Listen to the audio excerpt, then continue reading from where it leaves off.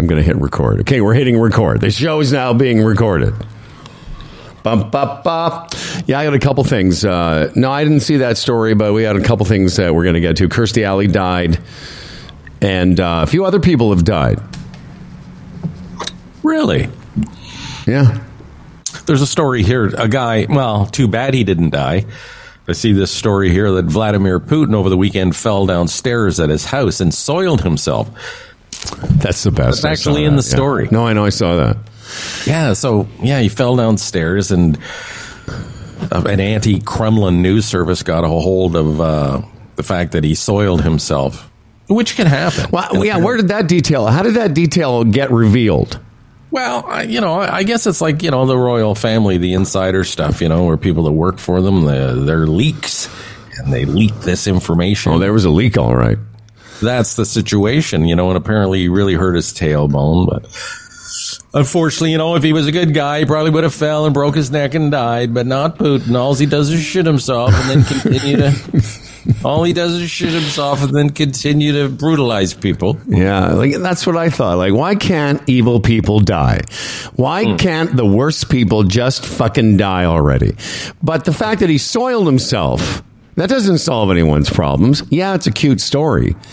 But I want you to describe to me, what goes on if you fall so hard that you lose control of your bowels?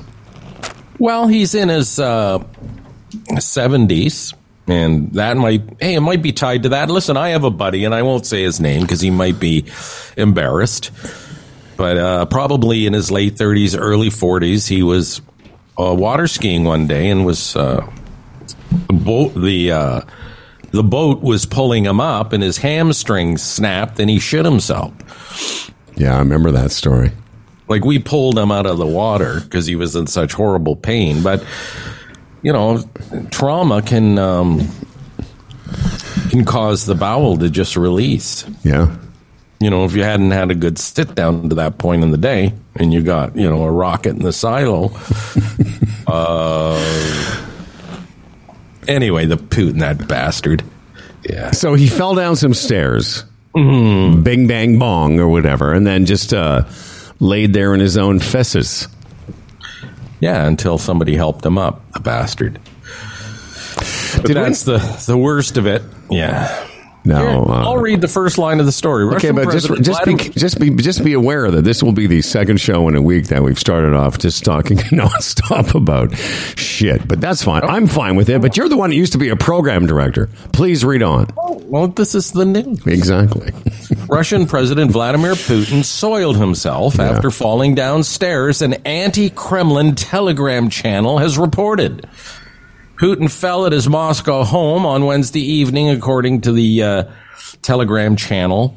The station says Putin fell on his tailbone, and his security guards rushed to his aid. You see, those security guards, I mean, you're really taking your chances. But in any of those structures, hierarchies, there's always, somebody leaking information. I fully believe that Vladimir Putin shit himself. That's Vladimir Putin spelled P-O-O. T-I-N. There's really not that many occasions that we have to bring back this song from our podcast past, but this seems somehow appropriate. Poop from my pee hole. Pee from my poop hole. Poop from my pee hole. This is unusual. Yeah, it's my favorite. It's my favorite line of that song. This is unusual. I'd say. Yeah. Dan Duran is here. We've got a crisis in the family. Dan's dog and our pal Clifford is not he's not doing great. He's sitting next to me now, panting. Yeah, he woke up in the middle of the night and was unsettled. Yeah. I took him outside, and then he just he's been having some rear end kind of issues, and I don't know if it's something to do with his hips or if it's more to do with his intestinal. Maybe he's a little constipated, but I don't think he's constipated. I think there's more to it at this point. Well, you just took him out and he had a poo, didn't he? He had a poo, yeah. Seemed fine. Do you think I should collect the poo? Yes. No, I mean, not for neighbors. No, but I meant for the you vet. should. You should take it. If you're going to take him to the vet and there is anything intestinal, but I don't think that's what it is. Yeah. No, he's going on 14, and he's that breed, and like humans, they get weak, unfortunately. Yeah. Now, because Fred was thinking that the stairs in this house have exacerbated his hip issues, like a lot of big dogs like that. But didn't you tell me that this past weekend in the Peterborough area that something happened? He slipped or he hurt himself? Well, a little bit of slipping on at Lisa's place. There's she has hardwood floors there that are pretty slippery, and he just slips around them. So he started to get a fear of the stairs. So he would not really want to come up the stairs. But he figured it out when he wanted to. He could easily maneuver him when he didn't think about it. But when he started thinking about it, then he even to just one step, he would go, no, I don't want to do that step. Mm-hmm. It's kind of weird. Anyway. Well, if something's bothering him in there, right, he's that instinctive connection of stair pain. Don't want it. Yeah. Well, even just now, Freddie, before the show, Dan was trying to get him to go outside, and there's, 3 steps here from the studio floor to the back door, and even that he didn't want to do. Dan had to take him out around the front. Well, they're carpeted, so there's some traction on those. Was he, when you brought him home yesterday, was he going up the multitude of stairs in that? Yeah, he was fine. Oh, but today, but one thing that's different today is there's something wrong. There's pain in the back area. Oh, yeah. I touched something and then he yelped. And so it's like, I don't know what I touched, but it was not very hard pressure. He could have slipped on the weekend. And then sometimes, when you have those injuries, it takes a day or so to really set in. And yeah, maybe you're right. Maybe it's just something. Yeah. Well, when we were out in the back just a few minutes ago, he's doing 2 things. He's limping now a little bit, and he's tucked his tail under. Yeah, the big tail tuck is new. Yeah. He was doing that a little bit on the weekend, but not like he's doing right now. Well, that's him saying, something's bothering me. Yeah. Because dogs don't talk, right? So this is the way they communicate through. I'm sorry, they don't talk. Thanks for clearing that up. They communicate through that style of behavior. Yeah. Tail tuck. It's a drag, man. The slumping. Yeah. But he was definitely not himself. Last night, Dan went over to IKEA, and I was hanging out with Clifford and Stan, and Clifford, now part of it was Clifford's bed wasn't there, so he was trying to figure out where he was supposed to go. Mm-hmm. But I was telling Freddie, Dan, that for that hour I was watching TV while you were gone, he just was, you could just see him. He couldn't find a place to settle. He came over to me a couple times and just stood there while I petted him. And then finally he settled down in front of the TV, but it was a while. He's definitely not himself. Yeah. Poor boy. Sweet angel boy. No. Just quickly before you have to go, because I think Dan's going to just introduce the show and then take Clifford out of here. But and usually we don't read any emails until Thursday. That's email day. Mm-hmm. And, of course, you can get a hold of us anytime you want. Humble and Fred at humbleandfredradio.com. And we've got lots of stuff that people have sent us, including our friend Jennifer Kelly, who has sent a voicemail. We're going to read that, a voice note. But I thought if you guys would indulge me quickly for an email today. It's actually more of a review. Okay. And if you're watching us on Facebook, I'm the one. Freddie does all the show descriptions that you see anywhere you get our podcast, whether it's Spotify, Apple. That's all written by Fred. But because I have to connect us on Facebook, I usually write the date and then I'll write a description. Something innocuous, stupid, whatever. So here, if you're watching us on Facebook, you'll understand why I've called the show what I've called it. Hi, guys. Hi, guys. Hi, guys. Hi, guys. So this is from, I guess, Apple Reviews. Email. 1 star. And it just says, hi. If you like listening to 2 dinks full of hate, you have found the right show.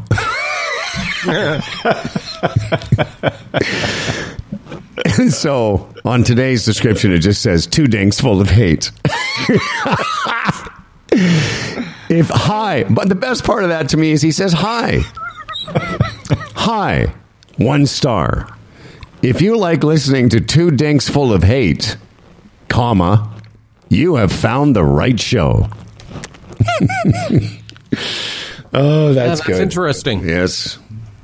I don't think we're full of hate. Our vitriol is usually directed in one specific direction. And maybe that guy's a fan of that shit. I don't know. Oh, I don't think that's a fan. Although, what made me laugh, when we were kids, before we all graduated to real swear words, dink was one of those things you could sort of say in front of, that was kind of like early swearing. I remember, from my childhood, that was a swear when you were in your single digits, 7, 8, 9. Oh, the guy's a dink. Which was a penis reference, right? Yes, of course. Well, yeah.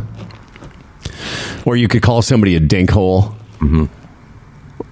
Yeah. Did you wash your dink? Freddie, did you wash your dink? Who's talking to you right now? Well, my mother, she used to call my thing my torpy, but the odd time she'd say dink. Did you wash your dink?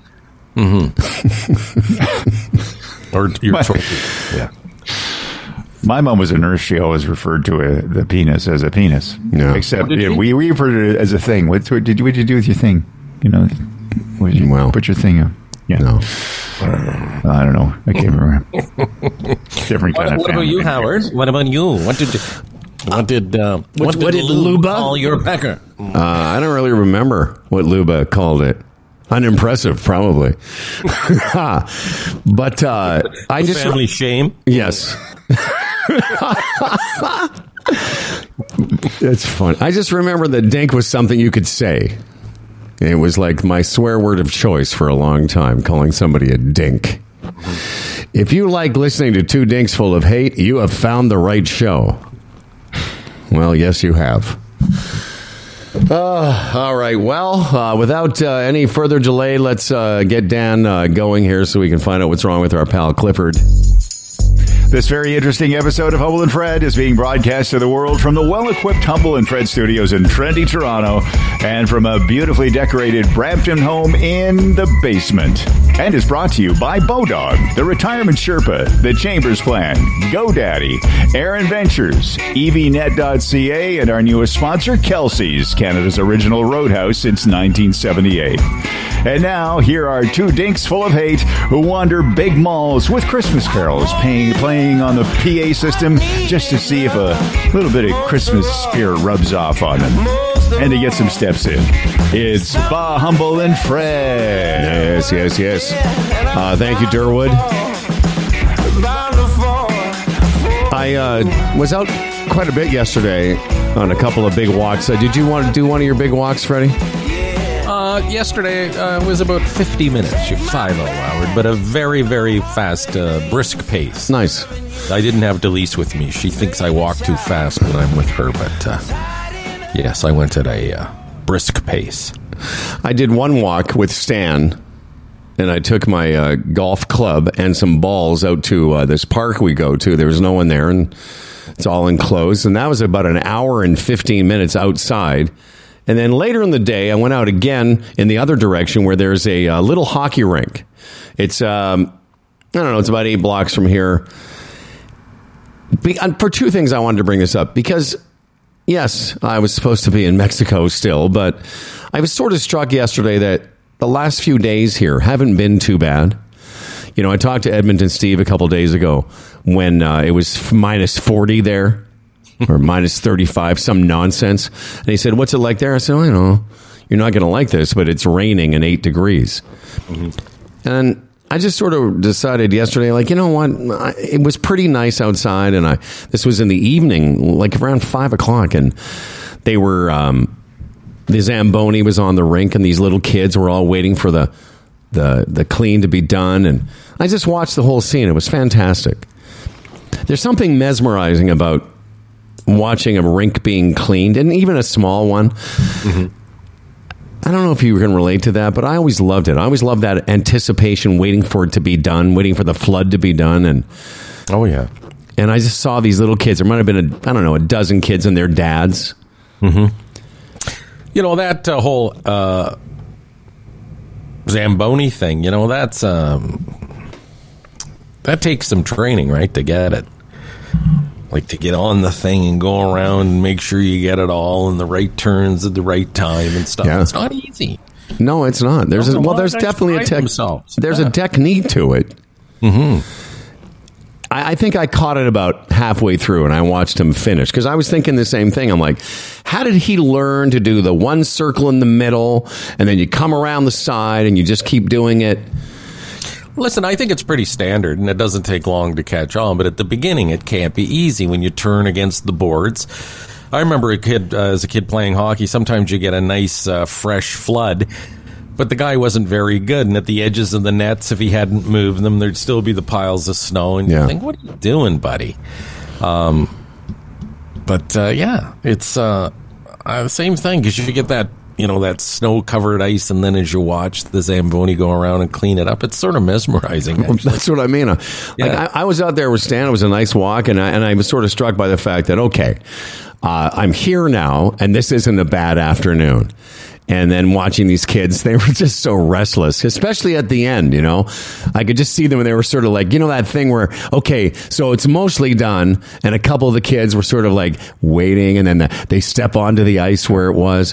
Here's the thing I didn't know. And I was at that rink on the weekend and I asked one of the dads, because I saw a bunch of guys, you know, sort of in their late 30s, early 40s, wearing helmets. And I first noticed this. I thought, that's weird. They're just going out to play shinny. And then I got closer, and there's a sign that says, if you're going to play shinny, meaning you have a stick in your hand, right, you have to have a helmet on. If you're under 18, you have to have a face mask as well. Right. Is that new? Or I know I haven't been around hockey in a long time, but I thought because the last time I played outdoor hockey or just screwed around, like, you know, in the middle of the day, you didn't have to have anything except a stick if you wanted to play shinny. Well, I'm not surprised over the past few years what we've learned about concussions and, you know, when we were kids, you banged your head. No, you get up. Oh, you'll be fine. When really, maybe you suffered a slight concussion and never knew. So, I mean, we've come so far that way. Would that be a bylaw or a recommendation? I don't know. It is. It's actually, it was written on a sign that I saw there after the dad. I went around the corner of this rink and I'm like, oh, there it is. It's actually a city ordinance of some kind. Yeah, well, it's smart. Hey, listen. You never know what could happen, you know, especially when you're on outdoor ice and there's snow buildups or chips in the ice where you could fall and smash your head. And again, we know the repercussions of that and, you know, a high stick in the eye, all those kind of things that you have to worry about now, and the liability attached to the city with people on their property and on and on and on, Howard. Yeah, it's so funny because I played a lot of outdoor hockey as a kid. Outside of the hockey I played in the leagues I was in, and we, you know, first of all, we got our skates on at my parents' house. We walked down the street, you know, in Moose Jaw, the ice-covered street. We walked down in that rink. That was the big deal when the first rink opened up that had an actual indoor place where you could change. See, I was never a big fan of the outdoor rink. We had one at the public school near me, and often on a Friday or Saturday night we'd go over there and play shinny, but I've never been a big fan of the cold that way. And again, I was lucky enough as a kid when I started playing hockey right out of the chute, I played indoors at Tam O'Shanter. Oh, yeah. Like, I lived near a park. It was called McGregor Park at Lawrence and Birchmount there, and it was outdoor, and people that played for Dorset Park minor hockey had to play outdoor. Well, I played Wexford, and it was indoor. So right out of the gate, I was an indoor guy. I never really took to the outdoor. And so was I. Like, the funny thing is, at the end of my street was an indoor rink called the Playmore Palace. I think that's what it was called. Oh, yeah, Playmore Palace. And there was an outdoor rink attached to it. Yeah. Because, as I said, when I wasn't playing indoors, we played so much road hockey and so much shinny. Mm-hmm. And that's why I was kind of watching these kids, and I was sort of thinking, like, you know, there's a bunch of kids, you know, 8, 9, 10, kind of the age I was when I would play all the time. But, you know, I've told you this. Like, I still remember having gotten frostbite on my toes and then taking your skates off and the end of your toes are all white. And when it would thaw, it would get that tingly, burning sensation. Oh, it was horrid. Horrible feeling. But it didn't stop us. I mean, I've told you this too before. We used to put plastic bags inside our feet inside plastic bags inside our skates because it's the moisture that gets you frostbite. Yeah, I can't imagine what you went through because, you know, when I was a kid, if it was like -7 or -8 Celsius, you probably didn't go out because it was too cold. Yeah. For a Western kid, that's warm, right? Well, no, like we just did through. Yeah, there were a lot of nights I probably wouldn't go out now. As a kid, I wouldn't think twice about going outside. Yeah. Well, Johnny Slapshot, his dad, Josh, builds him a little rink beside the garage every year, and he's out there for hours just taking shots. And it's not very big, the rink, but he can just do circles and take shots and one-timers and stuff with his dad. And it doesn't matter what the weather is. You know, the dad that I talked to on the weekend when I was over there, I said, so what is the rules if you just want to go for a skate? And he said, you can just go on the ice as long as you don't have a stick in your hand. You don't have to have a helmet on. And I thought last night, I almost thought, do I have enough motivation to go back to my house, get my skates, and come back here? Because it was such a nice night. It was about 7 degrees. And I thought, I haven't been on actual skates in such a long time. I think maybe once this winter, just to see what it feels like to be on skates again, I might do it. I have no interest in being cold doing it, but it was a night like last night. I wouldn't mind. No, I'm at the phase of my life where I'm afraid of falling, so I don't even know if I'd do that. A couple of times I put my skates on and stood on the small rink with John, but I'm not moving around a lot. But sometimes even that's dangerous because if you're standing and just take one step and hit a rut or something, end up falling on your ass and hurting your tailbone like Putin. You shit yourself. Johnny, go in and get Grandma, please. That's all you need. I have a problem. That's great. You're sitting there in your own poop. Mel comes out, Doll comes out, and that's it. You're just that guy now. No, I get it. I just don't want to be injured. So I would, in Darren, his beautiful cottage up north, there's the little bay there, and a few years, he goes up there and he shovels it off, and it's so much to maintain, right? Because any little precipitation overnight can ruin it. But we've been up there, and it's magical. If the conditions are right, the ice is smooth, it's not too cold, the lights are on, some music playing. I get all that. Although the last time we did that, Doll fell and broke her wrist. And it's like, great, super. Yeah, we're so alike that way. Because as I was, watching this beautiful scene, fathers and sons and daughters and mothers all waiting to go on the ice, mesmerized, as you said, by the Zamboni, thinking, oh, maybe I should come over there. I thought, that'll be just my luck. I'll fall, break my knee, add that to my heart problems, and that's who I'll be. Plus, much like Clifford, if I break or hurt any hip, knee, ankle in this place, I'd be having to sleep in this studio for 6 weeks. And the thing is, when you reach a certain age, when you're in your upper 60s, like, injury can lead so easily to chronic problems, and that's what I think of. I don't even want to get on a ladder anymore, honestly. Even a step ladder freaks me out. It's overboard, I realize, but it's like, oh, man, if I fall off this thing. Yeah, that's all we need. Your brittle old bone. Well, let's move on then. Our buddy, one thing, our buddy Jamie Watson, a few weeks ago, he told me he plays ball hockey in a gymnasium on Monday nights. Maybe I told you this. Yeah, you did. Oh, yeah. No, it's okay. Tell me again. And it was like, he said, hey, do you want to play? And I said, well, who plays? He said, oh, it's all guys mid-50s and up. And I thought, well, I could probably handle that. I said, let me talk to my wife, and I threw it by Doll, and then, of course, Miss Logic comes out with so many things. It's like, really, you fall, you twist your knee, you get whatever, you have a heart attack. Like, do you really want to do that? So I had to sheepishly phone Jamie and say, you know what, I've I've given it all the consideration I can, and I think I'll just pass. Yeah, because again, that's all you need is fall on the ice. You shit yourself. And now Jamie and everybody's like, hey, remember that time Fred played ball hockey and shit his underwear? Yeah. I just remember something because I had this conversation. I just recalled last week with our friend Rudra Rishi Maharaj. And he was telling me that for the first time, I think he's had both hips replaced. Right. He was going to go out and play some shitty hockey, play some hockey with his buddies on a Thursday night.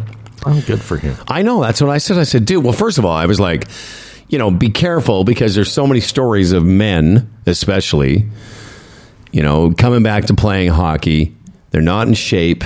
They go, go for a little spurt of energy or whatever, burst of energy, and their heart explodes. But he was telling me, we're talking about being in shape. He gets on his bike every evening or many evenings a week and does 30 miles.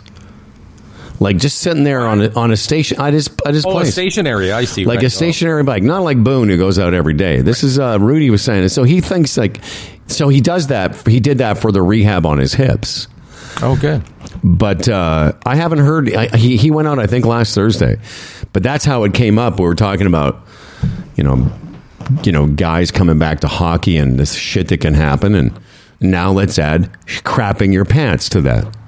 Well, I thought, in a gymnasium floor playing ball hockey would have been great, and I loved ball hockey so much. I just did, especially in that form. Like, I loved road hockey, but ball hockey in a gym, I loved it when I played. Fantastic. Or even on a concrete rink we used to play here in Brampton back in the day. But again, at this age, you just go for a ball, you lunge, and you screw your knee up, and then it becomes like a 2-year issue. Like, no. For the sake of one night of fun. No, I get it, man.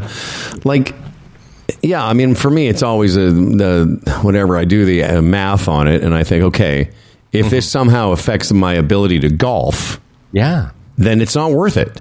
That's why I don't want to go snowboarding again. I loved it. I didn't start until I was in my mid-40s. I'd skied my whole life, but I loved snowboarding.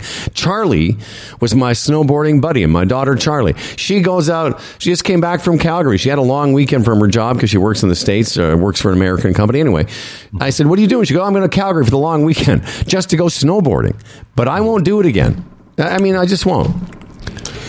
Well, I've told you, I'd love to water ski one more time, but I won't. Whenever I say that, whenever they're skiing at the Timbalas, I think I should just go up one more time. Yeah. And of course, Delise intervenes, and thank goodness she does. Maybe you could just get on a tube and stand up a little bit. Okay. Well, even tubing, right? We used to get in the tube and then try and throw each other off. Oh, yeah. After the skiing.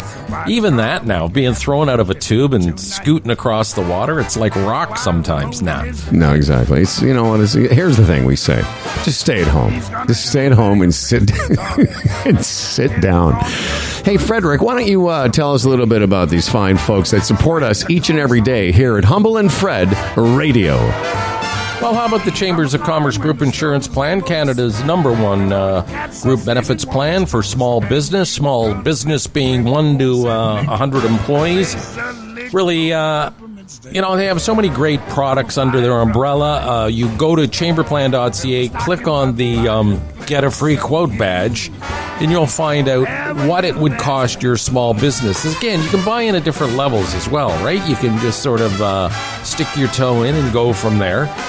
Dental and prescriptions, and there's therapies available, an HR component now, a mental health component. They've really got it covered. And again, we'll mention the travel aspect of it because, again, guys our age, when you're traveling, things can go wrong and you need the proper coverage, which you get through the Chamber Plan. They do a great job of keeping premiums under control as well. Chamberplan.ca. Yeah, Rudy just sent me a note. He said, it was my first time in 8 years. Good for him. Like I said, he's worked really hard on his rehab because of his hip replacements. And I played golf with him, I think the spring after he had them replaced. So he was walking great. He also he and I have been talking back and forth about the world of electric vehicles. Of course, we've told you about evnet.ca. It's a different way to get into driving without the internal combustion engine spewing hatred into the atmosphere. You can choose from a Bolt, a Kona, an Outlander, Nissan Leaf, or a Tesla Model 3.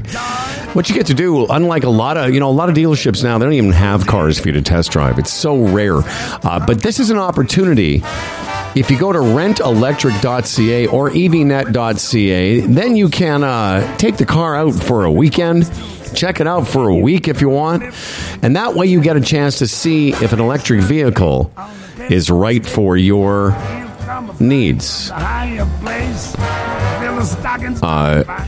And I got to tell you, you've been driving you drove the Kona. I have as well. It doesn't have to be a Tesla. It could be one of those other ones, and you really can appreciate what an electric vehicle can do for your lifestyle. Yesterday in Ingersoll, Ontario, a bi-level political government announcement. A plant in Ingersoll, I think run by GM, will be exclusively building EVs. And both Doug Ford and Justin Trudeau were there for the big announcement. I was reading, I didn't know, by 2035, internal combustion engines will not be allowed in Canada. I did not know that. That seems relatively... I've got to check up on that. Yeah, check on that, because we would still be alive, potentially, around then. When I read that, I thought, what? I got to investigate, and I didn't. Well, get back to us. I read that in the article yesterday when Ford and Trudeau were there, sort of elbowing each other, trying to get the most attention, as they do in those announcements. We should find the answer to that.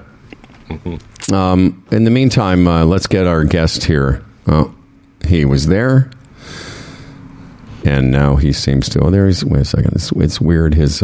I keep admitting him to the meeting here on Zoom, and he went away. Now he's back. It was great running into this guy. I've sort of known Larry almost as long as I've known you. I started working at CFNY in 1989, and I went over to CKFM in 1991 after working with you for a couple of years. And at the time, I was doing a morning show there, and I got a chance to work with where's the rest of his face? I know, we're just seeing the top of his... He's got great hair. That's one thing. Oh, there we go. There he is. I can see most of his face. Hi, Lair. Can you hear us? Can't hear us. Still preparing. And this is the weird thing about him. He's an award-winning podcaster, but for some reason the Zoom thing eludes him. Mm-hmm. Canada will ban the sale of new fuel-burning cars and light-duty trucks by 2035. Wow. It's pretty progressive. I'd say. Anything? Can you hear me? There we go. Yes, very good. Oh my gosh! You could turn that down. My biggest stress is being an audio idiot when I'm coming on your show. It's like, because I know I'll do something incorrect. No, it sounds great now. If you could just turn, actually that volume is fine for me. What do you want? Up, down? No, right there. Maybe down just a tiny, tiny bit. I have such a wonderful projection. That's right. My voice. That's right. When Larry and I were working together, it was him and I, and then the guys following us were Lee Marshall, Dan Williamson, and Bill Hayes. And it was like Larry and I were like Squeaky and Lenny. Compared to these guys, we literally had the highest voices on the entire channel.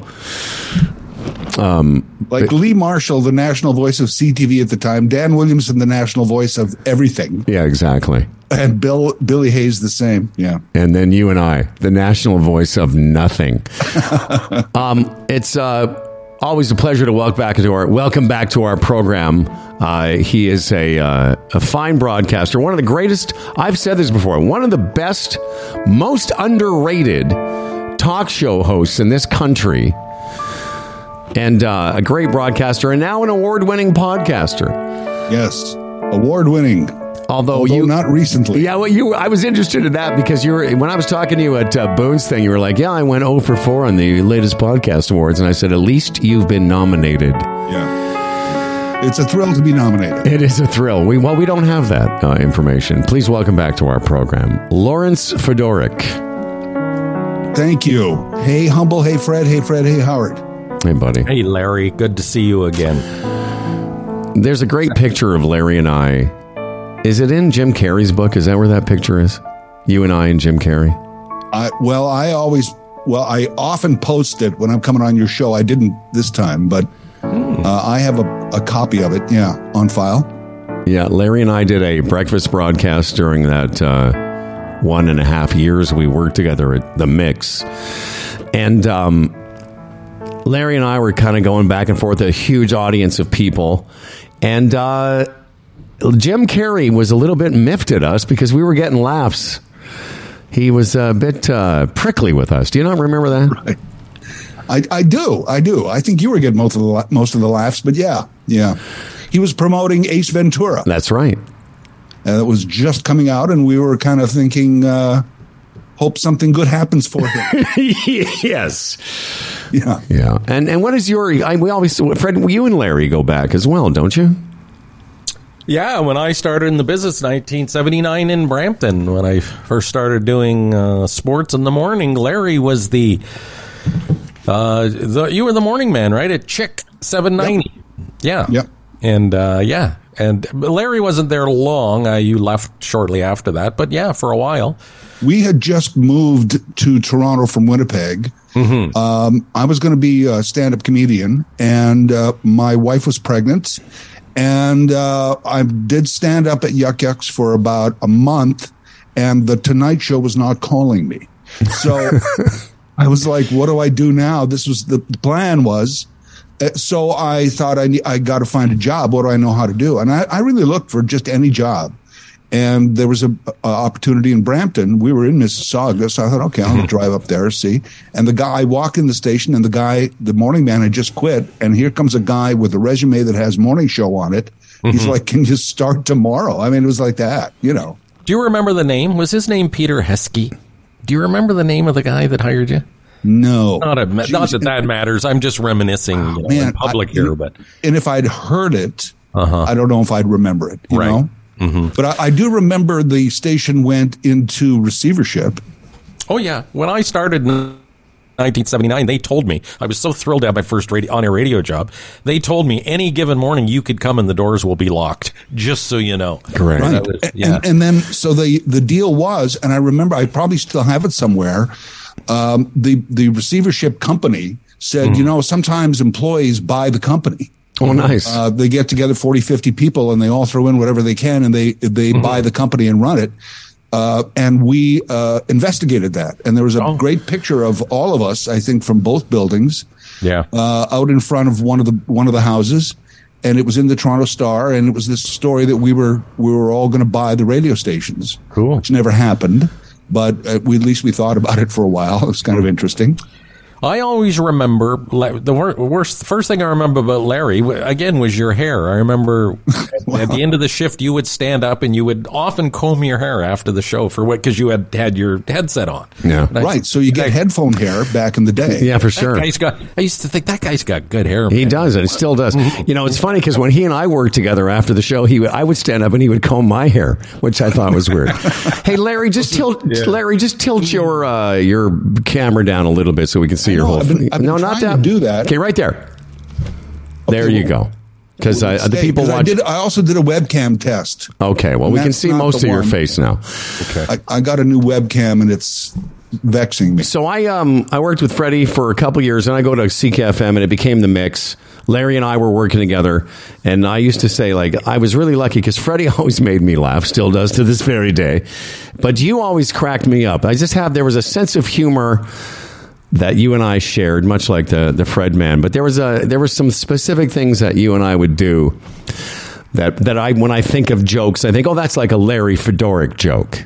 Oh, wow. Okay. And I saw you at Toronto Mike's TML X11 on Saturday. And I hope I didn't tell you this, but if I did, I was telling the story of being in Mexico recently, and and I was playing golf with an 85-year-old and an 81-year-old. Did I tell you this story? No. And this was a very Larry Fedoric kind of joke for me. So I'm playing with these two guys. This is a couple weeks ago, and I was playing different tees than them because they're in their fucking 80s. So I go to the back tees, and I go, "Oh, where are you going to play the back tees?" I said, "Yeah." And the guy says, "How old are you?" The 85-year-old. And I go, "I'm going to be 63 in January." He goes, "Hey, Ben, we're playing with a kid." and to me, that's a real Larry Fedoric type of joke. I don't know why it made me laugh, but when I saw you on Saturday, I was like, I should tell Larry that because he'd find that funny. The kid. Hey, we're playing with the kid, huh? It was so fun. But just the way he said it. Hey, Ben, we're playing with the kid. I was in line at a grocery store behind some very senior women, and they started talking and everything. And I just had one item, and she turned. She goes, "Why don't we let the young man go first?" And I was like, "I'm the young man. This is great. Thank you, ladies." Well, you brought this up on Saturday, so if you don't mind, you had just celebrated a birthday, and I said to you. Well, first of all, do you want to tell people how old you are now, or it doesn't matter? No, but of course I will, of course. But I just okay. So in September I turned 70, and it's amazing to me. I have no idea. It bothers me a little bit when you hear the number. When I say the number out loud, I don't think about it every day. I'm not life is over. I'm not any of those things. It just every once in a while 70 echoes in my head, and I'm like, oh my gosh, 70. I never thought, I don't know, never thought it would happen. I actually had a Madonna thing going on. Madonna's mother died when she was younger, and I don't remember the number, but let's say it was Madonna's mother was in her 40s or something. Madonna had this thing that she wouldn't make it past her mother's age. Mm-hmm. And my dad passed when he was 56, and for years that I just felt that way. It was a weird. I've never looked into it psychologically what it means, but for years I was like, well, if I make it past 56, I'm golden. It's all gravy. So I still have that a bit in my head. Isn't that sad? It's like every year's a bonus after 56. I notice. I mean, the medical community. I've noticed. After I turned 50, often genetics come up. They ask about your parents quite often. What was the history of, your father, your grandfather? And then you start thinking, boy, they had heart attacks in the early 60s. That's going to happen to me. It does play in your mind. Sure it does. My mom in October turned 94. Wow. Oh, so you have the mom stuff. I'm hoping I have those genes. Well, the reason I bring it up, Larry, because I know there's a lot of other stuff that we could talk about, and we're going to get to Larry's latest podcast, but I brought it up because you and I talked about it on Saturday, and I thought it was interesting, because Freddie is 66, going to turn 67. I'm turning 63. My older brother's 70. He'll be 71 this coming year, and I think a lot of people listening can relate to the fact that, not that you never thought you'd get to this age, but this age doesn't feel as old as we all thought it once was. Absolutely not. And I have no concept of it outside of unless I talk about it. I mean, I'm still, somewhat together here mentally, but at times I have no idea that this is 70 and this is whatever. And I was in my lobby of my building waiting for a car, and there's this really old lady behind me, and her ringtone, her cell phone rings, and her ringtone was "Happy" by the Rolling Stones. Wow. And it's blaring, and I'm like, wow, Granny. And then I realized she's probably my age or younger. It's just, again, no concept of the actual what this means to be 70, other than, you remember a lot of things and some of your references are outdated occasionally. But other than that, I don't know. Well, often age, if you're maintain some degree of, physical health. I mean, age is just really between the years, right? You stay active, you stay creative, right. You still write, you do. That stuff's invaluable. I mean, so many people, they retire and then shut it down and just sort of waste away. I was going to ask you too about 70 and the number, because 65 bothered me a bit. I think 70 will. From this aspect, the average Canadian man overwhelmingly dies in their 80s. So once you hit 70, you're thinking, okay, just really, the next milestone is pretty much going to be hit. Right. That's what would bother me. Yeah. Is going to bother me. Larry, we're just doing this just in case you weren't bummed out enough. We're just in going case you weren't bummed. That's right. You know, Yeah. I think 65, somewhere in there, the number was that if I die today, no one is going to go, so young. Yeah. So That's right. once you pass that number, then it's okay. Let's just Although you say that, I mean, there was a story that just Kirstie Alley from Cheers just passed away at age 71. You know, I used to do this bit a few years ago about, you know, people do I called death math. Meaning then I did this when Bowie passed away, but for Kirstie Alley, I go, okay, 71, I'm 62. So if I die at the same age as her, I would have 9 years left. Right. You would only have 1 year left, just in case you're curious. Okay. Now I'm bummed. By the way, but back to what Freddie was saying. And kind of, you know, on the heels of what you said to me on Saturday and just now, when you don't think about it, when I don't, my day-to-day, I don't really relate to being 62 years old, and I don't relate to Freddie being whatever age he is, or you, because, you know, we've been friends a long time, and you're funny and current, and you have a brain that still works. But as we get older, and I just spent 2 weeks with a bunch of people in their late 70s into their late 80s, it really is, your life and the quality is determined so much by your current state of health. More so than I think. That is really the demarcation of age for me. As long as you have a baseline of health, you know, it doesn't matter what the number is. I agree. I mean, and I've done a podcast on this, so it's no big secret. I don't want to get into the whole thing, but I have AMD, which is age-related macular degeneration. So it's an eye thing, and it's still pretty good, and I get medicine for it because I caught it early. But when a little thing like you don't see as well as you used to, so you can't just pick up an article or a menu or read it instantly. It's a marker. You start to feel like, oh shit, I'm older, I'm slower. As a result, sometimes you feel like you're stupid, and you have to talk yourself out of that because you're not stupid. You just can't read this without a magnifier or help. Yeah. You know, and you develop a lot of little hacks around to help you with your eyes. So but to your point, I guess, Howard, about physical health, when something small like that does help, that certainly affects, I think. But otherwise, you know, feeling good and day to day is fine. It's when your body starts talking to you too. Like, I know other guys in their mid 60s, and you know, they walk like they're old men, or right. You know, they look like they're older than they are. So far, and I think Howard can speak to this, or at least, and obviously you, Larry, like day to day, I'm not walking around thinking, oh, this hurts, that hurts. The odd time I'll go to do something and I'll go, oh, I can't do this like I used to, but that's the extent of it.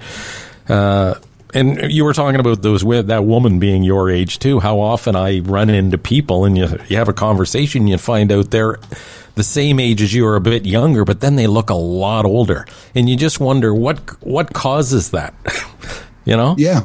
I think it's know. Not using your mind. It's retiring and just stopping, shutting it down. So many things. You know, the other thing I wonder is I've so far have avoided and you guys obviously, the old voice.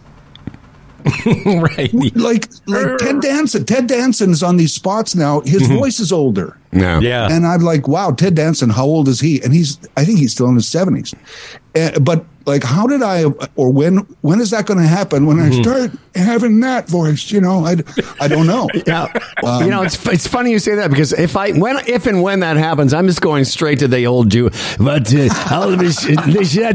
Fedornik. Speaking of that, I want to get to a couple of the topics we were supposed to cover with you, and Larry's latest podcast. Now, his first foray, the award-winning podcast, was called what? I Was 8. I Was 8. Great podcast. The whole thing was about, well, you explained it. It was all about life as you remember it when you were 8 years old. Right, and you and I similarly growing up in Saskatchewan. I was more in the mid province, but it's not necessarily a prairie story. It's just a kid's story. And I had a lot of stories about being a dopey kid. And I thought, how many do I have? And once I started really making a list of them, I thought, this could be a podcast, sort of tell each little story about being a dopey kid. And including, by the way, not skating, because I never skated. I tried once and I fell on my face and bit the end of my tongue off and had to have 5 stitches in my tongue for, and it was great living on ice cream and soup for a couple of weeks, but other than that, not play. So anyway, all these kinds of stories, and they kind of played out. I did 65 episodes weekly. It was 65 weekly episodes. And then I thought, okay, where to now? So I came up just with this line, Later That Same Life, and morphed it into what it is today, which is more of a social commentary podcast. And that's podcast, Later That Same Life, is still being produced. And, I think I asked you this at one point with the first one, that were you ever thinking of turning that into a book? Because as Fred said, you're still a good writer. You still write. You're a good, you're vital. And that podcast had such a Wonder Years feel to it. I really enjoyed it. It did, because it really made you think about your own life, actually. Mm-hmm. It was, and I remember when it was launching, I was talking to you guys on the show, and I think it was Dan Duran who said, I don't have 65 stories from my childhood. And my line in my head was, I bet you do. Yeah. Oh, yeah. It's just tackling them and remembering them and regurgitating them and coming up and then writing them. Well, Larry, at the start of the show, I was talking to Fred about a walk I went on yesterday evening, and the kids were watching these little 8, 9, 10-year-olds waiting for the Zamboni to get finished flooding the rink. And I was just like a kid mesmerized by watching the Zamboni, as we all were. But just watching these kids and how they were anticipating when the guy was going to be done, that they could get back on the rink. Well, that's an episode. There's an episode, Larry. That's a show. That's a show. I didn't play hockey, as I said, but I was a hockey dad, and I had those experiences with my son. And as hockey dads, even, we love the flood. Oh, everybody just gathered around in silence and just as a little, rite that we watched the flood, a magnificent flood, before the kids played. And so I got to experience that through my son. But yeah, for sure. So on Later That Same Life, you've tackled a bunch of different stories. I want to make sure we get to this Ivan Reitman story, because I'm not sure, is that part of one of your episodes, or is that just... It's not. And part of my current podcast is occasionally I will...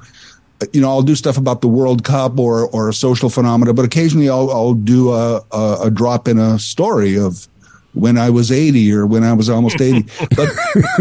But and I was thinking of doing a podcast about the Ivan Reitman story, which I may as well. But I was just thinking of him again because he passed this year, and I was looking at for a year-end podcast, I'm kind of keeping this morbid list of people who've passing, and I'm adding Kirstie Alley, and I'm adding Bob McGrath from Sesame Street. And that's right.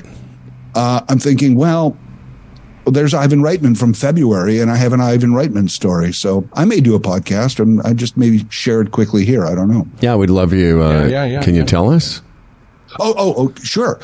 So I've had an Ivan Reitman story for over 30 years. And the story, the quick version is that Ivan Reitman's father owned the property at King, and is it John or Peter? It's John, I think, where Bell Lightbox is. Yeah.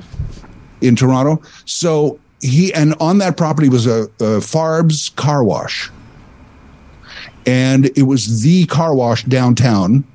And it used fresh water, and it was complete service inside and out. And it was expensive, and there was Mercedes roll through there, and like everybody took their car through there. And at CFDR, we wanted to do we used to do free car washes, free gas promotions. So we wanted to do one downtown. So I was tasked as promotions manager, go get the guy from Farb's, pitch the idea to him, see if he'll do it. So I don't know who this Mr. Reitman is, but I set up a meeting, and his office is right at the end of the car wash, like by the blowers. Yeah. So it's got a door, but it barely muffles the sound. So I'm waiting in this office, and in comes this sweet little old man, bald, dressed like with the navy blazer, the gray slacks. But I remember kind of a plaid shirt and a striped tie, which was a little, but okay. But he's just the sweetest little guy, and he's in his little office there at the car wash, and behind him are posters, big movie posters for heavy metal I think, Meatballs and Animal House, which were Ivan Reitman movies. And I pitched my idea, and he's like, no. I'm like, no, I repitched. No, he's not interested. This goes for 5 minutes. He's just not interested. And he goes, do you know the name Reitman? And I'm like, well, kind of a little bit. And he goes, and he points up at the movie posters, and he says, that's my son. Mm. And I go, oh, really? He goes, yeah, Ivan Reitman. And he, for 20 minutes, goes on about his son, how great his son is, how talented his son. It was just a moment that was so touching to me because he was just so proud. My son was very young at the time. I walked away from that meeting. We didn't get the promotion, but I thought, gee, I want to be that kind of dad with my son. It was just this moment for me, guys. Yeah. I don't know what it was. No, it's beautiful. And then I thought, years later, I thought, boy, if I ever get a chance to meet Ivan Reitman, I'm going to tell him my Ivan Reitman story. And it's possible. I'm in media. I could be at an event. We could be in a room. Who knows? Sure. So early 2019, I'm in Kensington Market doing street photography as my hobby. It's a bitterly cold day, beautifully sunny, but bitterly cold. And there's Ivan Reitman and his wife. And he goes into a store because he didn't bring any gloves, so he wants to buy some gloves. And his wife has a camera, so I start talking to her. I'm like, that's Ivan Reitman. She goes, yes. Would there be a chance I get to say hello? She goes, oh, yes, absolutely. So Ivan Reitman disappears somewhere in Kensington. She's on the phone to him. She's like, where are you? I have a person here who's been waiting patiently to meet you. Please come back. We're at the corner of. And he comes back, and I get to tell him my Ivan Reitman story. Wow. And that's kind of my Ivan Reitman story. And he was beautiful about it. And I took much less time because I'm like, here's this guy standing on a cold street corner with a stranger, and I'm trying to tell him a dad story. But I managed to try and get it out somewhat succinctly without sounding like a crazy fan. And he told me a couple stories about his dad also that were nice. And his wife was, it turns out his wife of like, I think 40 years or something. They were together forever. So that was sweet. She was lovely. They were lovely. And I actually phoned a friend and said, hey, you know my Ivan Reitman story? I just told it to Ivan Reitman. That's the best. Mm-hmm. And it was a great day. It was a great day. And I got a picture of him with the gloves and everything. So when he passed, I was like a little extra sadder because of the moments there. Mm-hmm. On that vein, let me give you a tip because I started watching this last night. It's funny you bring this up. It's on Netflix. Robert Downey Jr., the documentary on his dad, Senior. Oh, yeah. I watched the first half yesterday, and I'm going to watch the second half today. It's great. What's it called? Senior. Oh, it's Senior. About his dad, and he just follows his dad for the last 3 years of his life. Yeah, his father was a famous director. And yeah. An independent film guy. And it's just, I'll tell you. What I saw last night, it just your mind races. Your dad, your son, all those things, those relationships. Yeah. Larry, how old was Ivan Reitman when he died? He was, okay, good. Oh, man, I even looked this up, but he was in his 70s. Well, I only asked that I remember him being a little older than me. Yeah, I was going to say, because, if he was 74, you're 70, you have at least 4 more years. See, that's the old age death math. That's math. Right. So anybody that has a Larry Fedoruk story they would like to tell to Larry Fedoruk, get on it. You live alone, right, Larry? Yes. So someday somebody will be walking on your floor. There's a smell coming from Larry's apartment. There's a smell coming from Larry Fedoruk's room. One of the things that struck me while you told that story is what I so enjoy about it. What I enjoyed about your radio show and what I enjoy about your podcast is that there's not a lot of people that rock up here on the Humble and Fred show and can just take the ball and just make it live. And you're just so good at that. And if you've never heard Larry's stuff, that story is a great example of how Larry, for the longest time, I used to listen to you on St. Catherine's. Is it CKTB? Yeah. And it was Freddie that turned me on to it because I wasn't sure what you were up to. And Freddie said, he's doing this talk show. And Fred at that time and I, both of us, had really gotten into talk radio. And I listened to Rush, and I listened to a lot of guys. I listened to a guy, the sports guy. You know who I mean? McCown? No, not McCown. The guy in the States who was really good. Oh, Jim Rome. Jim Rome. I used to listen to him. Then Freddie turned me on to you and your presentation in St. Catharines, and it was so unique and it was so different than a lot of that outrage fucking bullshit talk radio that everyone was doing, because you would just sit there for 3 hours most days without guests.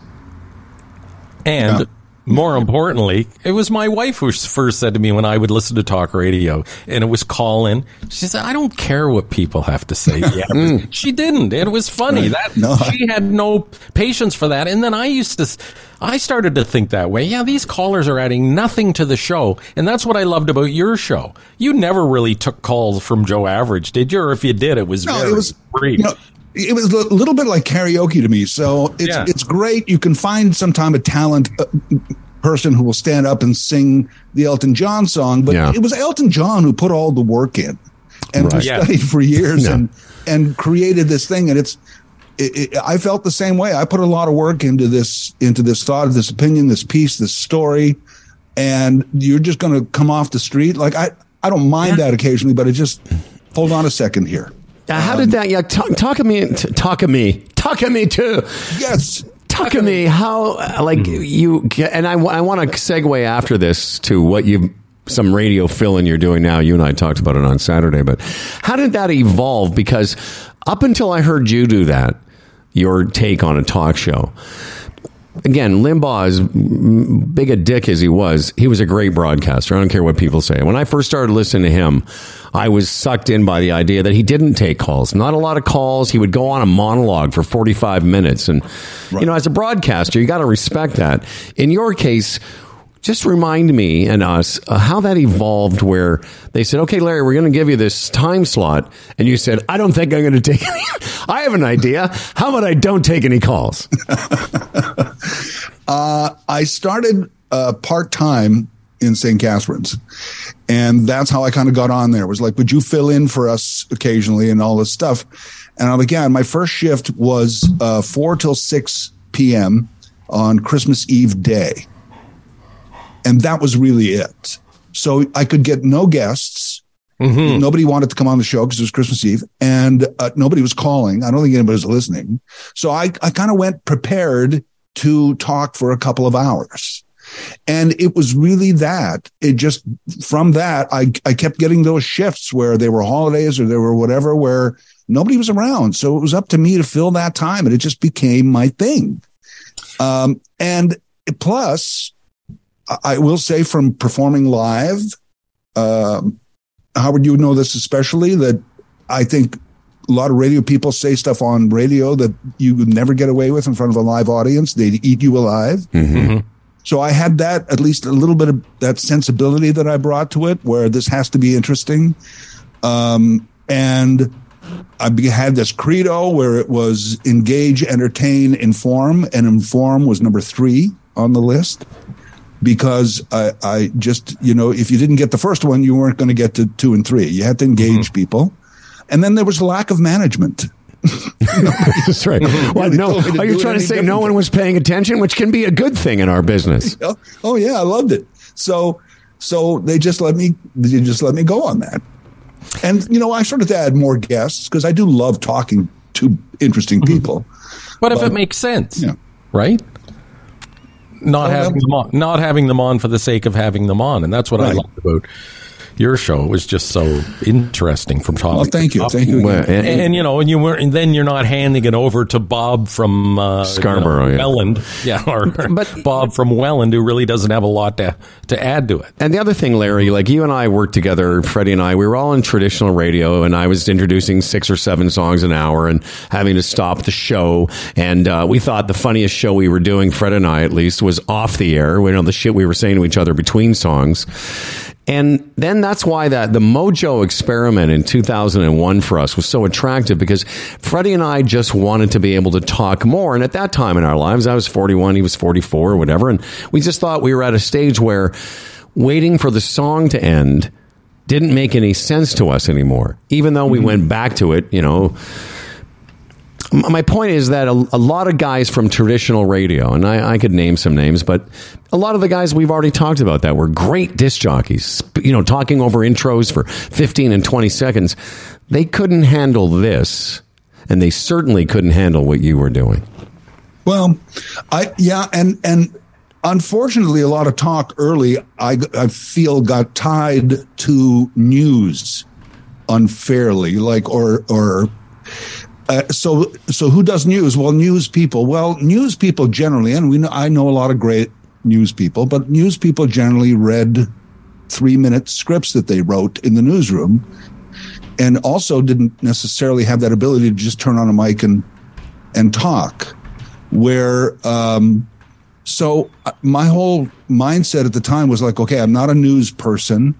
I don't think news is the only thing I want to talk about today. There's other interesting things and stories. How do I do that? How do I do that? And like I said, it wasn't at the time, management wasn't great. So they're just like, yeah, whatever he's doing, let him go. He shows up, attendance is so big. Yeah. And here's my perspective on that a lot. Like, for years, I used to wonder, well, okay, it's the same family. Why isn't Fedoruk at News Talk 1010?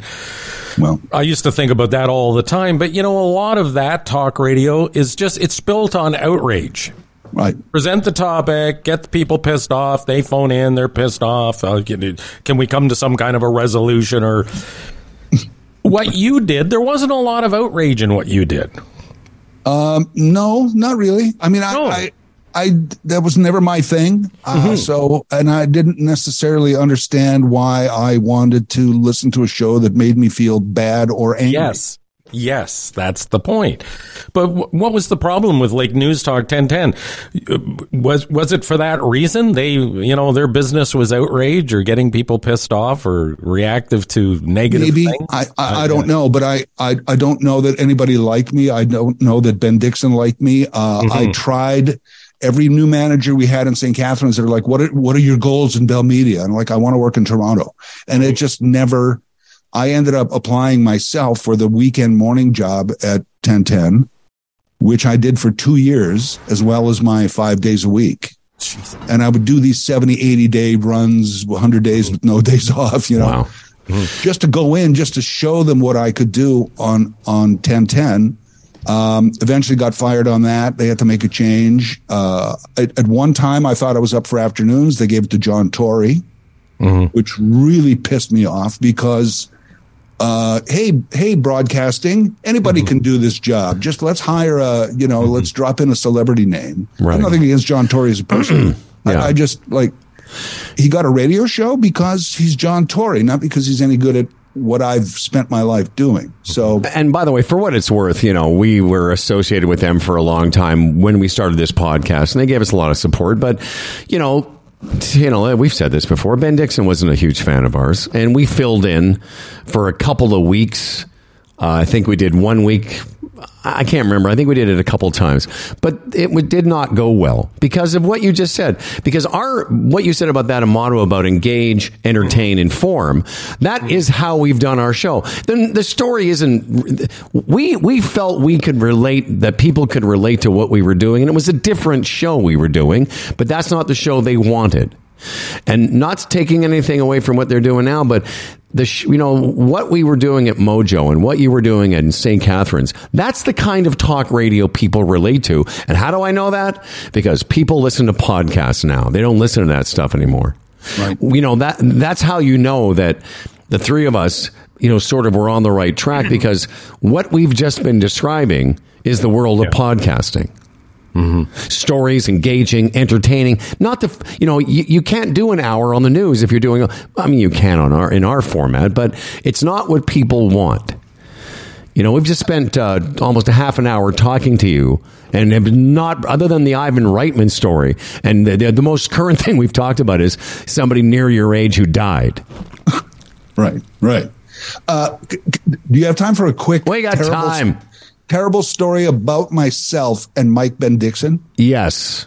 Okay, so I spent it's been 3 years since I was let go. I've spent a good part of that burning as many bridges as I possibly can. Yes, I've noticed. Because I just the whole thing is ridiculous, and somebody should call it ridiculous. So whatever, big deal. So this is about a month ago. I'm just going through Twitter quickly, and a Mike Ben Dixon post is up there. And in my mind, it was like, well, this is ridiculous. Move on. Oh, no. I tweet back to him. I guess something. What did I say? I said, I guess you spend a lot of time remembering when you were relevant. Nice. Is that all? Yeah. Is that it? So, because I do that too, because at a certain Right. age and, you're doing podcasts, you do whatever. It's like, I want to keep my relevance. So that was partly that, and a shot at him a little bit. So then he messages me back on Twitter. What's the problem? So I leave that alone for 2 days, but I couldn't leave it alone. So I message back to him.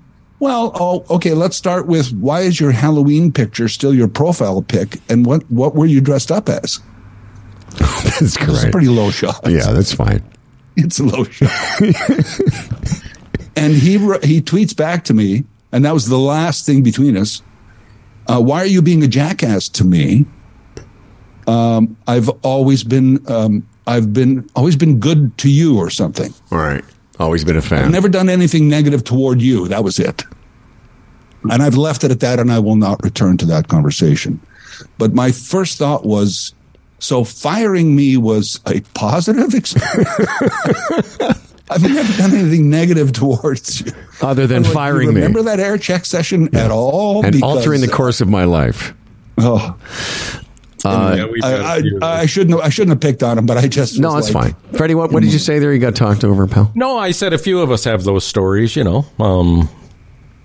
the eyes of some, people are great and, helpful. And then you have your own stories about, counter to that, let's say. Yes. Let's, I was going to say, let's try and wrap it up here with a couple of things. And there's so many things that, it's, as I said to you on Saturday, we really should have you on more often because it's always entertaining, engaging, and informative. But I just want to talk quickly. If you have a chance to listen to Larry, of course, the news podcast called Later That Same Life, available everywhere. And just remind everyone, you're still filling in the odd time on terrestrial radio and where people might occasionally hear you do what you do. A former program director who actually was very positive toward me recommended me. He's now was with Rogers, and he recommended me, unbeknownst to me, to City News 570, which is a Rogers station in Kitchener. And he called me in March, said, would you like to do some fill-in? And I said, I'd love to. Can I do it from home? He said, oh, absolutely, of course. That's, a lot of us are still doing that here. So I became the regular fill-in guy at City News 570, a pretty standard talk show, in that I do get to tell stories and have some fun, and I do get to talk to some interesting guests on topics of the day, and we take some calls, which is okay. So I'm doing that. I did some in November. I got a couple booked at the Christmas period, and it's fine. I don't know that I'd want to do it again full time, but it certainly is fun to do it once in a while. Well, as I said to you, I always like listening to you, and it's interesting how this is all netted out, considering where we all were when I met both of you over 30 years ago, introducing songs and trying to get Ivan Reitman's dad to do a car wash promotion. Listen, man. Yeah, go ahead. Ask a quick question. Yes, we'll take a question, sure. Good question. How do you know that Putin didn't shit himself first and then slip on his own feces? Poopy jokes. You know what gets to us. Well, Trump wears a diaper, apparently. We have that on good authority. Yes. So maybe Putin's the same way. It came out the sides, down his leg, and he slipped on it. Yeah. How about we just finish off with a little fun Trump stuff? Did you guys not see that he wants to suspend the Constitution? Is that not news? Just a little thing? You know what? Here's the thing. We've said this 1,000 times now. If you can still support the guy, and he said he wants to suspend the Constitution, maybe you're the problem. Larry Fedoruk, man, listen, we will. I'm going to talk to Boone at our Thursday meeting and see if we can add you to our regular roster, because it's always something else, man. And loved catching up with you on Saturday at Mike's event, and thanks for dropping in at the last minute here. We appreciate it. I love you guys. I mean that sincerely, and thank you. Thanks. Always great to be on. Thanks, guys. Okay, Likewise, Lair. Exactly. that times a lot. Larry Fedoruk, later that same life, available where all fine podcasts are sold. And we will have Larry back sooner than later. And always a pleasure catching up with him. All right, Freddie, let's do me a favor. Why don't you take a minute here and talk a little bit about our fine, sponsors, and I'll be right back. Okay, Toronto Maple Leafs, Dallas Stars tonight. A toss-up in Dallas. Mitch Marner going for his, it would be the 20th straight game with a point. But again, that game is a toss-up right across the board. Isn't that interesting? Well, maybe the Dallas Stars a slight favorite. Of course, these odds come from Bodog. Bodog has been around since 1994, providing Canadians with an enjoyable gaming experience, as we've told you many times. Whether you're a sports bettor or horse racing fan, a poker casino player, Bodog, your number one source of online gambling entertainment. From their industry-leading odds, world-class sportsbook and feature-rich poker room, to their fully loaded casino and racebook. Yeah, they've been doing it for a long time. An unparalleled gaming experience. That is Bodog. And while I'm at it, let me tell you about the Retirement Sherpa. Tim Niblett is a portfolio manager. Raymond James, a member of the Canadian Investors Protection Fund. I was actually talking to the Sherpa yesterday, getting some of his, absorbing some of his knowledge. Tim licensed on both sides of the border. Right now he's at the South office, but that doesn't matter. If you have a portfolio, you want somebody else to have a look at it, he will give it a look, and no strings attached. He'll give you the straight goods. He'll tell you you're, on the right track, stick with your guy, or you can choose to come to the Sherpa side. He's the Retirement Sherpa, Tim Niblett, retirementsherpa.ca. Dan's taken Clifford to Peterborough, and in the last second there, I that's not what I was doing, by the way.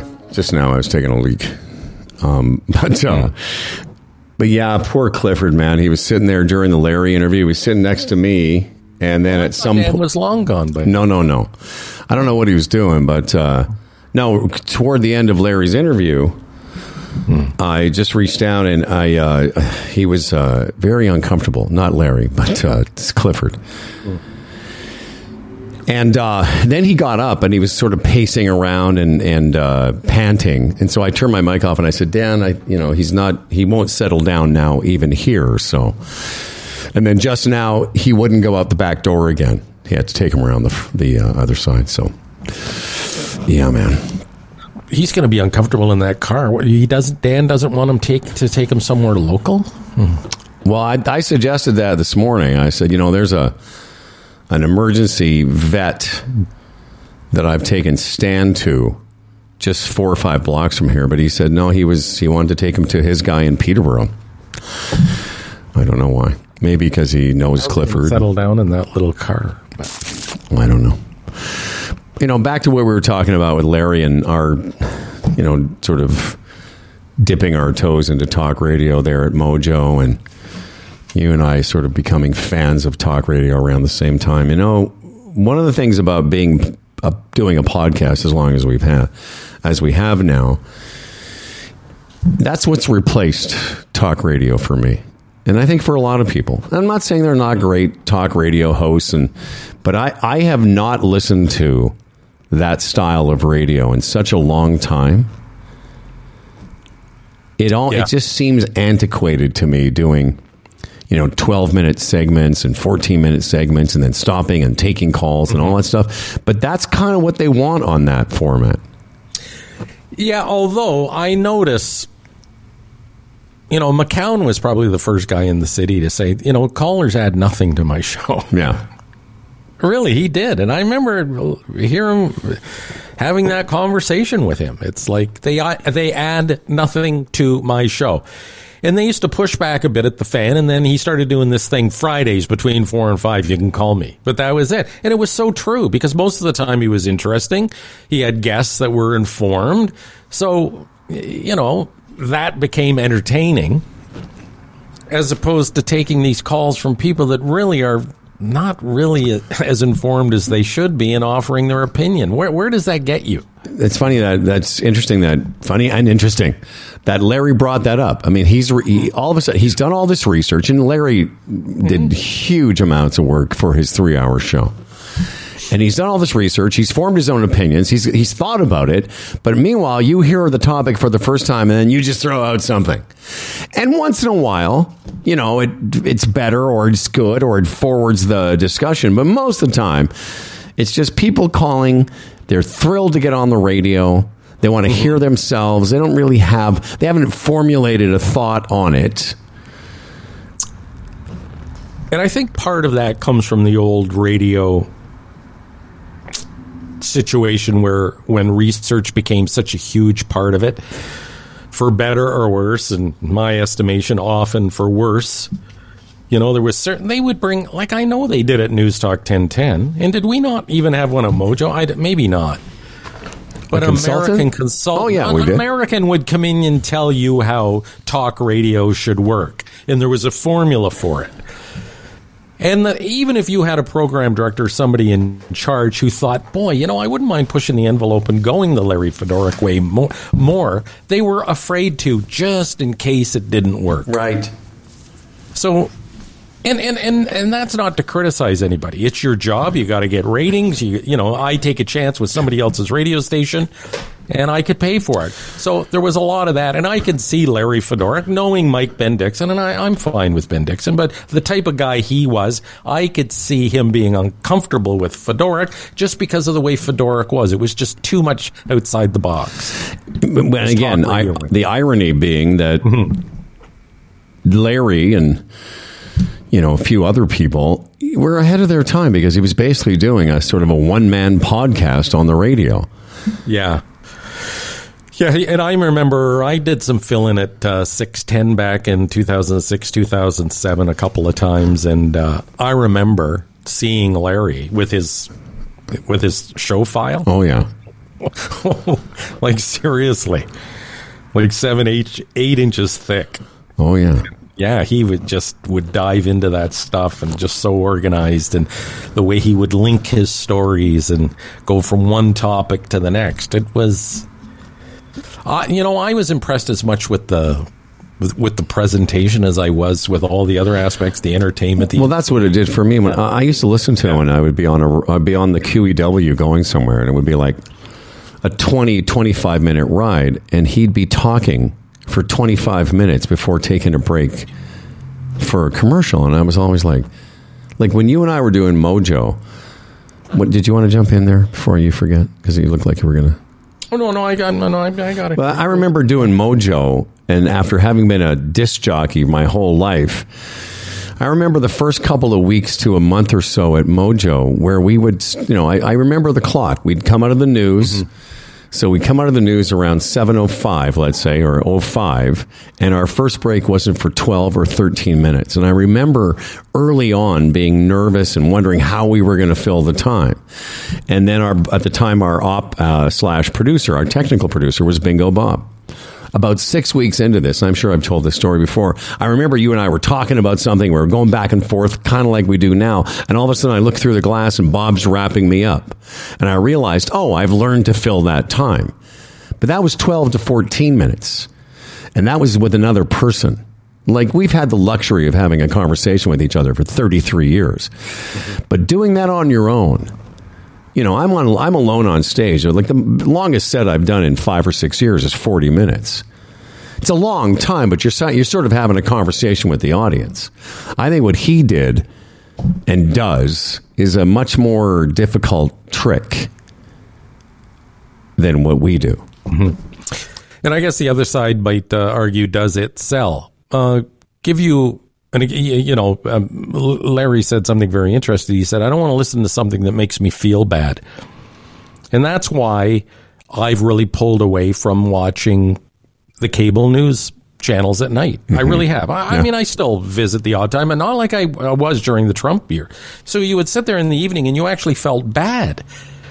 Or part of the reason I get off social media, it would be like, why don't I feel very good right now? Well, it's something that I just read or aggravated me, and I really don't need this in my life. Anyway, and you talk about podcasts now maybe replacing traditional talk radio. Jerry Agar, the odd time when I get up from this show and I go upstairs and have my breakfast, I'll say, hey, Google, put on News Talk 1010, because I figure it's local. It catches me up with what's going on.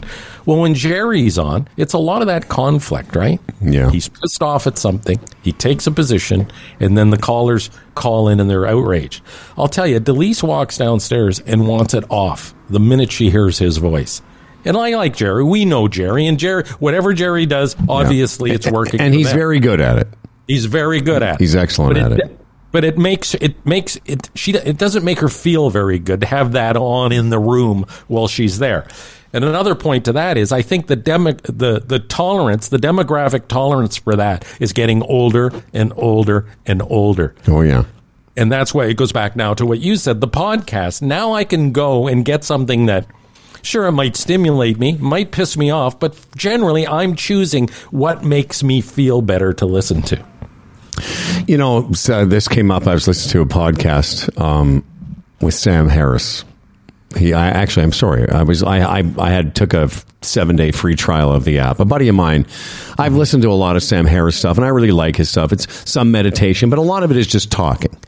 And one of the things he said the other day that really hit home with me is, you know, when was the last time you ever sat down and read a book? Like an actual book, like as opposed to looking at your phone or, you know, any number of ways that we amuse ourselves. So when I first went to the hospital, did I tell you I went to the hospital in Mexico? Mm-hmm. I got into the hospital around 9 o'clock in the morning. About midday, our friend Bill and sweet Ronnie showed up with a book. And it's this book about the sinking of the Lusitania, which is this big ship. And it sort of brought the Americans into World War I. And it's written by this really interesting author. It's called, I don't remember the freaking name. I'm so old. But I've been reading this book now for a couple of weeks. And what Sam Harris said in this podcast, in this talk, was it hit home because other than being in the hospital, I haven't really read that book very much. And so when Dan came here last night, he found me down here in the office reading the book because I thought for the next hour, I'm not going to look at my phone. I'm not going to look at TV. I'm going to amuse myself in a way that especially holding a book. Like I've got lots of books on my Kindle, which is an app now on my phone. I don't even use the Kindle, but there's something different about holding the actual book in your hands. And it's an experience I haven't had, as I was saying to Dan last night. Man, it feels different. I think you absorb it in a different way, even though I can't remember the name of the book. Isn't that crazy? Yeah. But anyway, my point is that like a good book. Well, that's it. But I've been reading a lot of books, mostly about Trump the last couple of years. Did I mention that? But I haven't actually held on to and it's a big book too. Like it's, lots of pages, and it's like it's a hardcover. It just felt different sitting here and, with the lights on and reading a book and no other distractions. And yeah, it was very interesting. Yeah, we're in crazy times. It's even you phoned the other day when you phoned my house line. You said, because I know you're not always on top of your phone. Well, I make a point many times now. I'll just take it in my office areas and I'll put it on the desk. I don't want it on me. And not so much for calls coming in it's just I don't want to be in that position where I'm always looking at it and I don't even really know why. You know what I mean? A lot of people, it's that habit. You just grab it and you start looking at stuff. Yeah. Yeah. And then that can lead to looking at something that pisses me off on that particular morning or some news story, whatever. It's I don't know. It's just sort of segregating time now or something that I find if it's out of sight, out of mind, it's over there. Listen, if you need to get a hold of me for something that's really, really devastating, or anybody for that matter, you will. Yeah. Might be a few minutes later than if I have that phone in my pocket 24 hours. But part of it is the dopamine hit from it. And, by the way, the book is called Dead Wake by a guy named Eric Larson, very, very famous author. And even though and I said, I'm not normally a Usually when I read, it's been, again, a lot about politics, but this is like a non-fiction fiction. Like it's an actual thing that happened. It's what brought the Americans into World War I, as I say, but it's written like it's a novel. You get to meet all these people, and even though, and basically what happened was it was one of the most advanced. This is after the Titanic, one of the fastest luxury liners, and all these people, that first class and the captain, and you even get to meet the U-boat captain, the German U-boat captain that sunk it. So even though you know what's going to happen, it's interesting to see how it all came together and the circumstances and how Churchill was involved. And there's some conspiracy around this. Look up the Lusitania, that they thought the American, like they wanted this boat to be sunk so that it would bring the Americans into the war. So there's lots of this intrigue. The point being that holding it and reading it, the experience is different. And I know what you mean. Like, back to Sam Harris, he was talking about this, just what you said about people are attached to their phones, even if it's not for any real reason other than it's just there. And he said there's a fairly famous photograph a photographer did. This guy set it up. Basically, he's taken pictures of people looking at their phones. You see those scenes like people walking across the street or walking down, and they're always looking at their phones. And what he's done is he's digitally removed the phones from their hands. So it's just them staring at their hands, and it's like this vacant look on their faces. And it's what we've become as a society, a bunch of people staring into these devices that we're tethered to for reasons we can't even remember anymore. No, it's just that habit of just, and what really are we looking for? An important email or a text that's going to change my life? Like again, it's just that habit. And we've raised this question on the show before. What did we do before we had that? What were we doing with those moments, Howard? Reading a book, maybe. Or talking to somebody. Yeah. Or maybe phoning somebody and speaking, voice to voice, not text to text. Or before all these streaming services, where Thursday nights had some great shows on, but other nights maybe not so much. What were you doing with those hours? I can't remember really, but we were doing something. Well, yeah. I mean, you probably didn't have as many knots in your stomach. I know that. One of the things about you having a home line or a landline, one of the few people I know that is if I really need to get a hold of you, I can't get you on your phone, I know I can call you at your house. Let's before we have to wrap this show up. So Dan Duran's news will be hopefully back tomorrow with a good news report about our boy Clifford the Big Red Dog. But first, let's tell you a little bit about our friends at AaronVentures.com. They're an emerging international junior mining and exploration company engaged in the acquisition, exploration, and development of resource properties. Aaron Ventures' strategy is to uncover and capitalize on unique development opportunities within Canada and various regions internationally. Do some research about this company. Get your guy on it, or your gal. The company's objective is to increase its mineral reserves by developing current properties and through the acquisition of additional mining projects. It's an interesting world they're occupying, the world of boron exploration. And if you're interested in finding out more, go to AaronVentures.com. Are you all done, by the way? Yeah, but you speak of Dan Duran in the news. We touched on Kirstie Alley, died at 71, got cancer recently, and it took her quickly. Yes. What we might forget about Kirstie Alley, she became quite the Trumper and the right winger, right? Yeah, absolutely. And by the way, Larry mentioned this. I had written it down and forgot, which was the guy from Sesame Street, Bob McGrath, who we all grew up with, nice guy Bob. But that's one of the first things I thought of with Kirstie Alley, is that she became a super right-wing nut job. Mm-hmm. We covered the Putin story. And, of course, today is the big runoff in Georgia, Warnock against Moron Man. the fact that that's even a race I know. says so much about America. It really does. And Warnock, he has some blemishes, but okay. Yeah, but like all politicians. Both men have blemishes, but one's a moron and one's like a normal functioning human being. Yeah, that's the thing. It's funny because I follow the GOP on Twitter. I know. Sometimes I wonder. I have all this stuff that I ingest every day to our conversation here, and a lot of it is just riles me up. And one of the things I saw this morning is the GOP basically tweeting, "There's no better candidate than Herschel Walker." Mm-hmm. How can you actually think that? The first response I saw that made me laugh, though, is somebody else I follow said, "Is this a parody account?" Because it's like a parody. It is like we're living in a parody / simulation. Because if you're literally, how could you be involved in grown-up man-woman politics and actually think that man is the best person to represent Georgia? Well, I saw yesterday, what was the story? Warnock, the night before the runoff, and Warnock still will not declare what limits should be put on abortions. So that's their spin. That's the big story, yep. For the long, and I just thought to myself, well, isn't that interesting? Who is that for? Because what I think of immediately, well, maybe, just maybe Mr. Warnock thinks, leave it up to the woman. Yeah.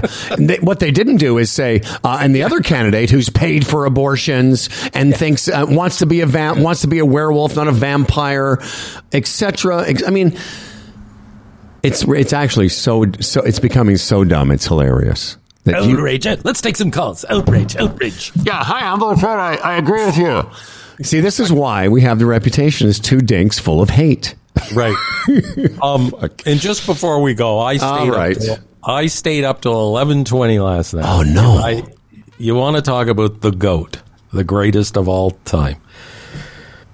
The Tampa Bay Buccaneers down by 13 points with like 3 minutes to go. And Brady engineers 2 touchdowns, wins the game with like 3 seconds to go. I mean, really, it is. It's something. You love Tiger, and there was Gretzky. To watch this guy at this age still perform and pull this stuff. It was like the 56th game he's won, like in the closing minutes, or like won the game, come from behind in the last minute or something. It's just something else because they sucked the whole game, and then all of a sudden it was like. He had to get it done. He got it done. Yeah, hard to believe he's still doing it. Well, it's one thing to be that great, but being that great at age 45 or 6, whatever he is really quite remarkable. I mean, our guy Josh Allen is 24 or 25. Right. He ain't going to see 45 or 46 the way he plays. Yeah, and it's... we were lucky because it was right in the sweet spot of my interest in football and like anybody around our age, we got to witness this thing, and it's still going on. Like it was something last night. It really was something to see. And to be referenced, your talk to me yesterday about playoff possibilities. Where are Tampa Bay and all of that? Howard, they're 6-6 and they're in first place. They're in the weakest division in the NFL. They were they had a record of 5-6 going. Are they in the humble and Fred division? They had a record of 5-6 and were in first place. Wow. So, and again, it almost contradictory talking about Tom Brady because the team up until last night had a losing record, but there's more to a team than a quarterback, and he can still work this magic no matter what kind of team is around him. It's something else. Well, there you go, and. You did. By the way, we didn't do this. Let me get this. Speaking of sports and betting and such, have a listen. Cursing during your commute again. Do you find yourself living at work instead of working from home? Couldn't this have been an email? When it feels like all that's left is work hard. You know it's time to play. It's easy to find your next favorite game at Bodog.net. Play free casino games, get poker tips, and check out the latest sports odds. Visit Bodog.net today. #MakeAPlay. All right. Listen, we're sending thoughts and prayers to Clifford the dog. Tomorrow on the program, I wanted to mention this because I have it in front of me. We're going to have the return of Mary Jo Eustace. As everyone knows, there was another Humble and Fred incident And a couple weeks ago, we had her on the show. Her husband bailed. Now he's not even doing the podcast that they were doing together. And she's going to be in our same time zone. I think she's in New York. So we'll be talking to her. That will be an interesting conversation. Thanks, everyone. I know there was you don't know this, but I got a message from Sal, our buddy Sal, who we dropped out. The Facebook feed stopped for some reason. So I hope it... when I re-engaged it, so hopefully you saw at least most of what Larry was saying. And, of course, our best to Dan Duran. Yes, and Cliff. This episode of Humble and Fred was brought to you by GoDaddy, EVNet, Aaron Ventures, Kelsey's, The Chamber Plan, The Retirement Sherpa, and Bodog. Don't forget, Thursday is email day. Get a hold of us, Humble and Fred, at humbleandfredradio.com. Two dinks filled with hatred. We'll see you tomorrow for Humble and Fred. I'm not Dan Duran, but he'll be back as well.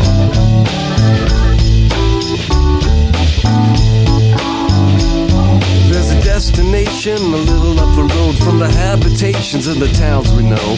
A place we saw the lights turn low, the jigsaw jazz and the get fresh flow. Pulling out jobs and jamboree handouts, 2 turntables and a microphone.